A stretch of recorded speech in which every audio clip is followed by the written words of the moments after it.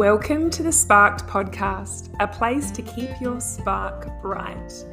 Here I've brought together my most powerful tips from the last decade plus, partnering with small businesses on all things leadership, mindset, people, and culture. Here my approach combines intuitive psychology, strategy, neuroscience, and results-based coaching to unlock your highest potential. Step into your power and truly own your role as a leader so that you can spread the positive impacts of your purpose-led work everywhere. My name is Emma Campbell. I'm a mindset and performance coach for purpose-led leaders. I'm a mama to two cheeky little munchkins. I'm a wine appreciator, nature-obsessed, stubbornly optimistic child at heart. And I'm here to inspire belief in what's possible for you because it is all so possible. I hope that this podcast leaves you feeling lighter, more inspired, and more ready than ever to go out there and take actions on your big dreams and vision. I can't wait to dig in. See you in the podcast. Hello. So lovely to be here recording another podcast episode for you. Today we're talking about how to build your dream team. And this has been a question that I have received from a few people, actually quite a few online business owners, coaches, consultants, those who are kind of in those initial stages of building their business. But is just so relevant throughout the entire journey, right? No matter what size you are, you'll be wanting to know, how do I build a team that just thrives? How do I build a team that works together beautifully, that bounces off each other, that has an incredible team dynamic? How do I build a positive team that works together, towards the right vision? And there are a million different tips that I could share with you after being in the team development space, helping leaders, build teams, recruit teams in that team development culture and leadership space for over 12 years now. There are so many things that I could share with you, but I wanted to try and drill it down to three key pillars and just give you a bunch of different examples which you can pick and choose from, and start small, experiment, see how it goes, and just lean into the ones that feel right for you, right? Because only you know that as the CEO or the leader of your team or business. So those three key pillars that I wanted to talk about are, number one, choosing the right people. Number two, create a strong team dynamic. And three, nourish your team. So they're the three key steps that are involved in how to build your dream team. And I want to start with one which might be obvious, might not. And that's around, in order to build your dream team, you've got to have the right people on the bus. You got to have the right people in the right seats on that bus. And using that analogy of the bus, like your business is a bit, or your team is a bit like a bus. The bus is heading somewhere. It's got GPS coordinates mapped into its GPS system. It knows where it's going. It's got a vision, it's got direction, and it's got purpose. And in order for that bus to go, it's got to have the right people in the right seats, all also knowing where that bus is going. And those people have got to get along. They've got to know their place. They've got to know their purpose in the greater vision and the greater mission. So the first tip that I want to really drill down on is how to choose the right people. And in order to choose the right people and bring on the right people, we need to start with the end in mind. What do I mean by that? I mean, what is your vision? What is your long-term dreamy outcome that you desire? What does that look like? Is it a $1 million thriving business that creates you passive income? Is it a team of 10, 20, 30, 40 that are all working together beautifully to deliver and create an incredible impact in your area of work? Is it you traveling the world, bringing your business alongside you and delivering programs and services to hundreds, maybe even thousands of people? In order for you to know who to bring on and what skills and capabilities they need, you need to know what your vision is. So starting with the end in mind, what does your vision need for you to take the next step? This is where we start kind of working backwards, reverse engineering that outcome. What roles do you need long term to fulfill your vision? And this can be a really handy one to really think about, like, what are your strengths? What are you really good at? And what are your passions? And what are your areas that you don't love? What are those areas that you know that you can spend hours and hours on it and you just don't actually create that much value in that particular area? What are the areas that drain your energy?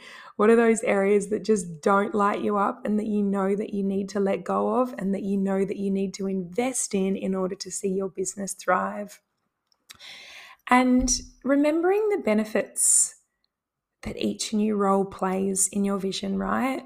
Knowing that if you're right at the start of your journey and you really need to bring a VA on or a business manager or an operations manager, remembering that the benefits that role brings to you is that it's going to free you up to focus more on client-facing work or on money-making work or on business development, or just give you more time to have more fun and more flow, less stress, more ease.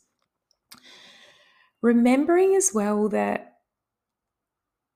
when you're bringing on people into your team, sometimes we can have a tendency to bring on people that are a bit like us or just like us because we like them, we know them, we understand them, they feel comfortable and familiar to us.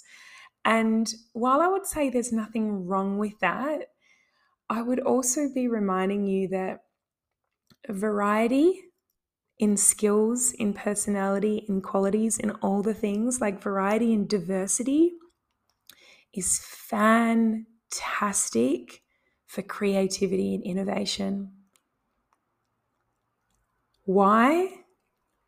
Because if you've got a whole bunch of people that think the same way, that act the same way, that do the same things, they're probably going to think in the same way, have the same views and beliefs about how things should be done. And what that means is that, say, for example, when you go to launch a project or something, or you've got this grand new idea or this new vision, if you share that vision with your team, if that entire team is exactly the same and they think the same way, they've got the same strengths and views on the world and all of those sort of things, they're not going to challenge you on the idea. They're not going to pick apart, the pieces that might not work or encourage you to think about it in a different way. They're not going to get you thinking outside the box in a new creative direction. They're probably just going to say, yeah, great, cool, let's do it. And, that's not the space for like true innovation and true growth. You really want people thinking outside the square, who think differently, who are going to challenge your business and your team to really grow in a different direction. One of the ways that you can get a sense of whether you've got a good diversity in your team or whether everyone's the same is you can do personality profiling with them. Like DISC is a pretty good one. Enneagram is good. I love Enneagram the most, as you may have heard me talk about on the podcast. Myers-Briggs, they're all I think most of them you can find like free versions online. But the really cool thing to remember is you don't want a whole bunch of exactly the same personalities, because one, it's going to turn into this thing called groupthink where everyone thinks the same. And also, you're probably going to potentially piss each other off as well, depending on what the personality is. But like if, say with DISC, like if you've got a whole bunch of Ds, which is like the D in DISC, which stands for dominant, if you've got a whole bunch of Ds accidentally that you recruit into your team, you're going to have a whole bunch of people who are all trying to lead, who are all trying to be the most dominant person in the bunch, and it's going to cause a lot of conflict. So it's like such a beautiful thing to have variety and diversity in a team. The other piece, which I was talking a little bit about before, is in terms of choosing the right people that you bring into your team and starting with that end in mind. The key question you want to be asking yourself is, and I know that this can be a real challenge and really tricky, but the more that you can think strategically about what functions and what skills and what capabilities your business needs before you then try and find the person that can fulfill those role needs, the better that you're going to be long term. Because quite often we do have a tendency to recruit and bring people into our team that we like, which is great, which is beautiful, which is lovely and fun. However, what I see a lot of companies do is that they just recruit a whole bunch of people that they like, and they try and recruit what I call person first as opposed to needs first. So the most important thing is to ask yourself, what are the actual needs that my business has, like the functional needs, and then go and find a person to meet those needs. Say, for example, maybe you really, really need someone who's awesome at systems and tech, someone who is really organized, really structured, really analytical, really systems focused.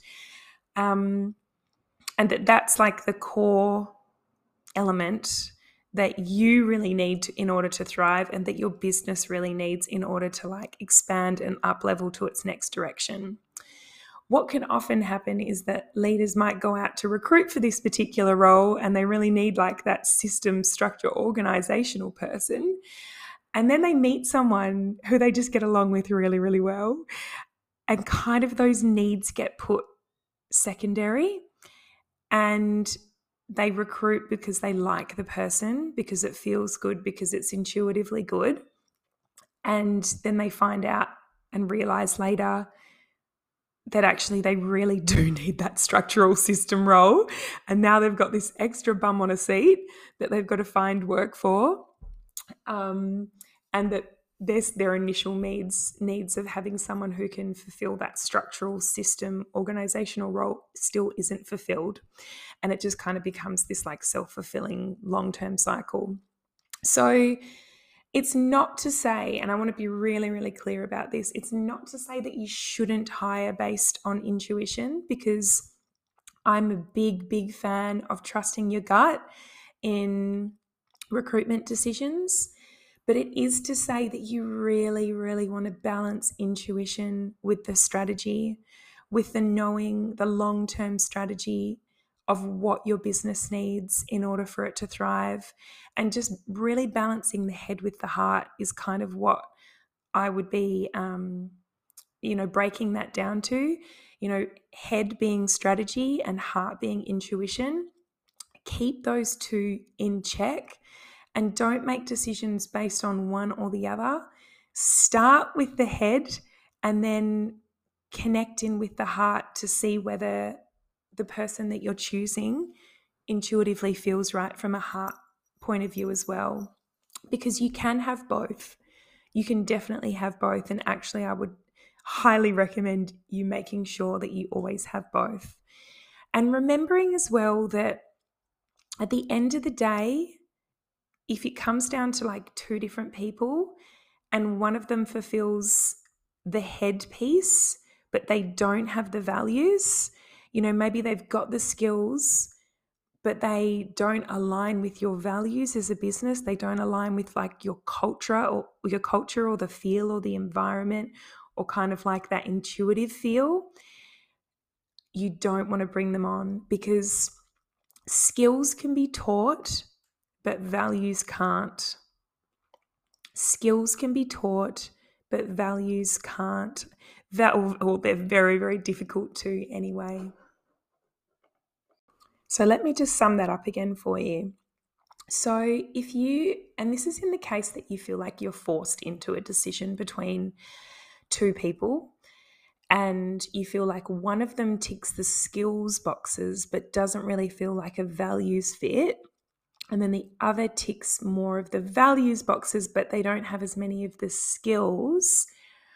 If you are forced into a decision between the two and you've got no other candidates to choose from, my recommendation would be to go for the values fit candidate, because skills can be taught, values can't. So while it might take a little bit longer to get that person up to speed, long term, in like a year, 2, 3, whatever, that person's going to be a much better investment, because it's very, very difficult to change values, because our values come with us from childhood. But skills, they're just something that you can acquire over time. My absolute highest recommendation, if it's at all possible, is actually to go back to the recruitment board and see if you can find a candidate that actually ticks both boxes. But if you can't, then you want to go with the values first, if the situation allows you. The other piece which can sometimes come up when it comes to recruitment and someone is a values fit but they might not have like the technical skill expertise just yet, is to ask yourself the question, do you think they have the potential to grow with you? Do they have the potential to grow with your vision? And the way that you can find the answer to this question out is actually to ask them the question. So to ask them, hey, if their name's Jess, Jess, what are your long-term goals for your career, for your own life? What's your vision? And then for you to share your own vision and tell them about where your business is headed and what your plans are for the future, and to gauge their level of excitement when you share that. Because it's that moment, if you see their eyes twinkle, if you see them light up, if you see them get excited and inspired as you share your vision, you know that you've got a goodie. You know you've got someone who's going to be on board with you, excited to grow with you. And that's how you know whether you're going to be aligned on your needs and goals. Another way to get a bit of a sense of whether they're going to have the potential to grow with you is you can do certain cognitive testing, like skills testing with them. You can also do personality profiling.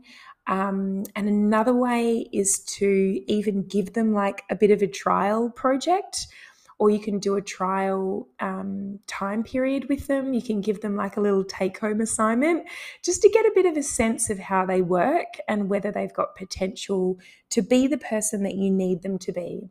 But of course, alongside that, you want to be having a really awesome conversation with them / an interview where you ask them questions, really structured, intentional, strategic questions that gives them a sense of, or gives you a sense of whether they're aligned to the role, whether they're going to be able to fulfill the role. And a really cool thing to think about is if you're a manifestation or a manifestation sort of person, you can actually think of bringing in the right person through the lens of manifestation. So you want to start with as much clarity and detail that you possibly can about who you want. Who is that person that you want to work with, that you want to bring into your team? Describe them. What are their skills? What are they contributing to your business? What outcomes are they delivering? What does it feel like to work with them? What's their personality like? What's their energy like? And How will it feel when you do get to meet them? How will it feel to work with them? And what will it be like? You know, the longer that you can play in that energy of creating that vision and creating clarity on who that person is, the clearer it's going to give you of an indication of when you meet them and when you know that they're going to be a fit or not. And it will help you construct the right questions during that interview process. It'll help you write the role advertisement. It'll help with the job brief and everything. Start with the desired vision in mind and work from that place.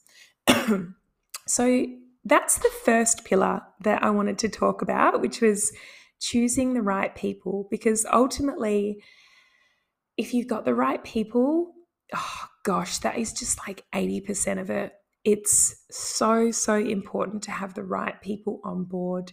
And if you feel like you've got a team right now that doesn't feel like the right people, then I would highly, highly suggest that you have a good think about what you want to do about that.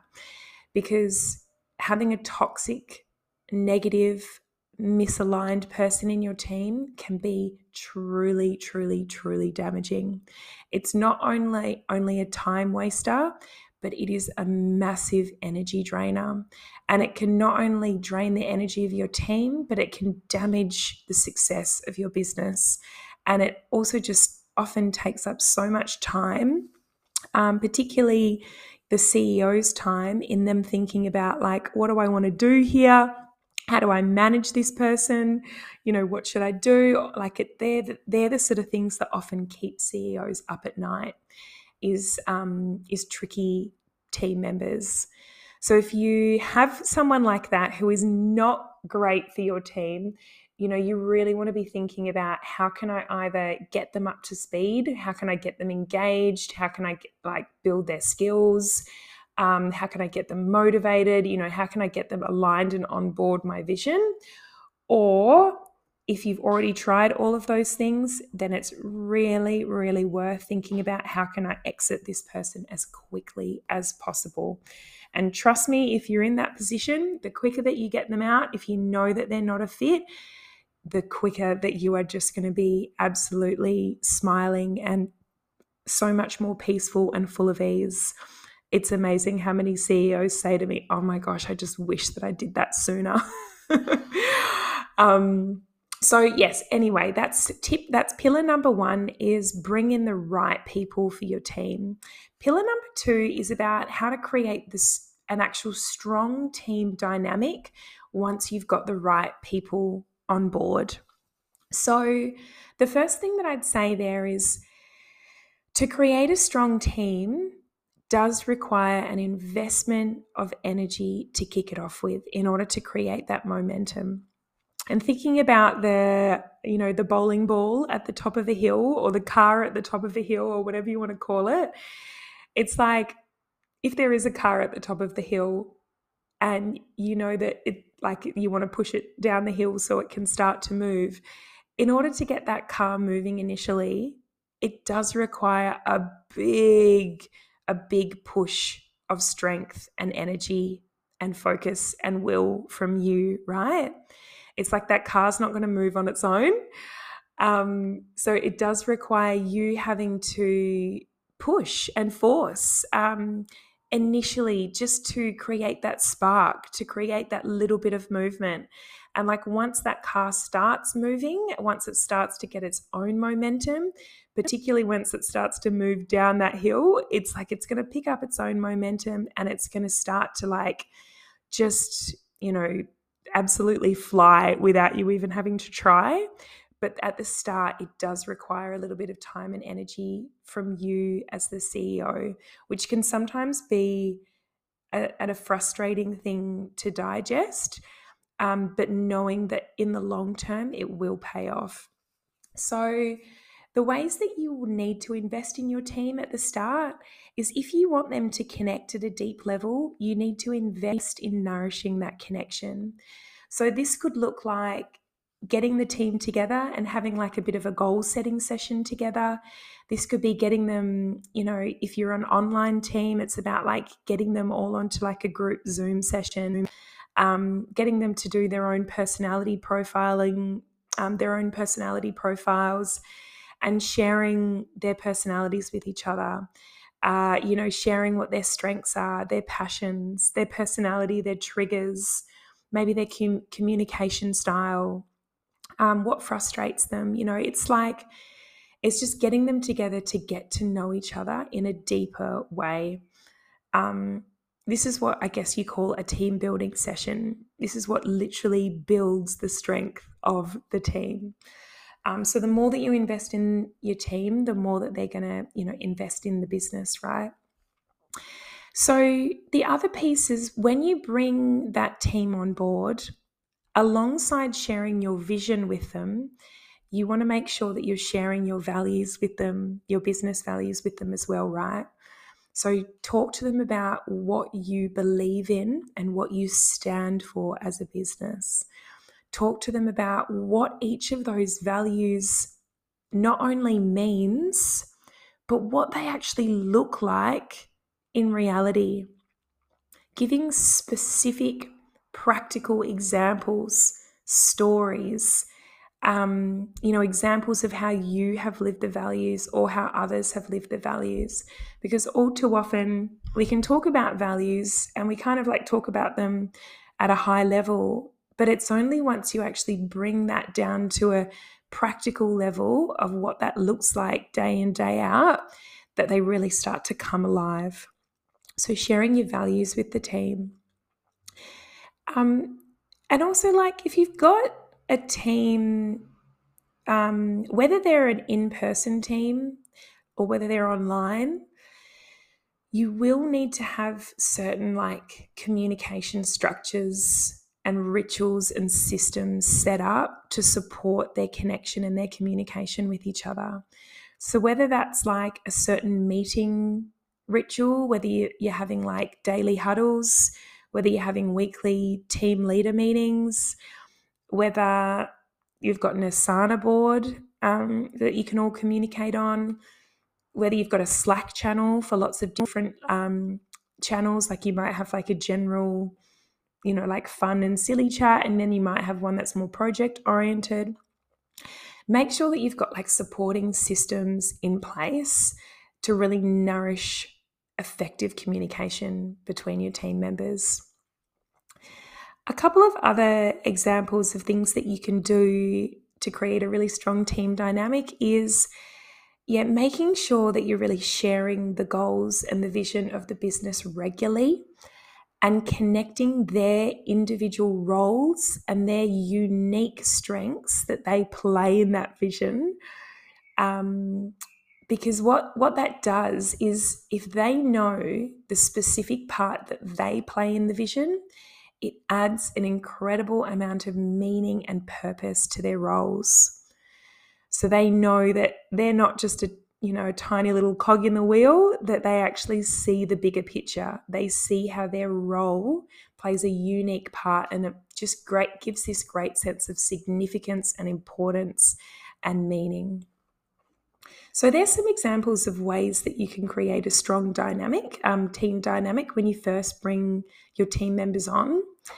And then the last piece is, once you've kicked off that strong team dynamic, going back to the analogy of the car rolling off a hill, like once you've initially got that team off to a good start and it's starting to, get a bit of traction and momentum and the team's really starting to work together well, it's your job as the CEO to make sure that that car continues to fly down the hill, right? Like, it's your job that you're putting fuel in that car. It's your job that you're keeping it clean. It's your job that you're keeping an eye on it. You're keeping it on track and you're nourishing its energy. You're nourishing its health. You're nourishing the path that it's going on. And ways that you can do this is, first of all, just guiding your team, checking in on them, showing them that you care.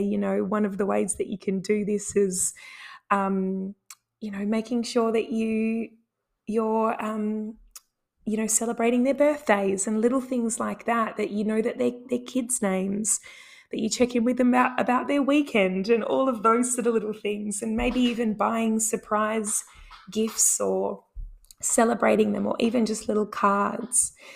Other ways you can do this is by, measuring the success of the team through tracking their engagement through an engagement survey or like an engagement pulse check. I recommend doing this quarterly at least, but some of my clients and us, we do it on a monthly basis. So it's really about checking in as to what works best for you. But it's basically an opportunity to provide them a platform, to provide anonymous feedback, for them to share how they are really going, like honestly, so that they can basically, like, so that you could get ahead of issues before they become big and before anyone even thinks about leaving, so that you can always be nourishing the highest potential of your team. And not letting anything slip through the cracks. The other like final piece that I was going to leave you with is there's a guy called Daniel Pink, and he's written quite a few books, one of them being a book called Drive. And he talks about this really, really helpful acronym, which stands for AMP. And that stands for autonomy, mastery, purpose. And they're basically like the three key drivers of motivation and engagement. And they're just a really, really helpful lens that you can always be thinking through is autonomy. Like, how much autonomy am I giving to my team right now? How much am I letting them really own how their work gets delivered? How much am I, really clearly defining the outcome that needs achieved, but allowing them the space and the process and the method to do it in the way that they want? How self-directed are they allowed to be in their work? And then mastery. How much am I letting them get better and better at mastering their skills? How much am I challenging them? How much am I investing in their growth and their development and allowing them to move closer and closer towards their true potential? And purpose. How much am I sharing the impact of their work? How much am I telling stories, like success stories, about how their work has played a part in the bigger picture for my clients and customers? How much am I sharing case studies?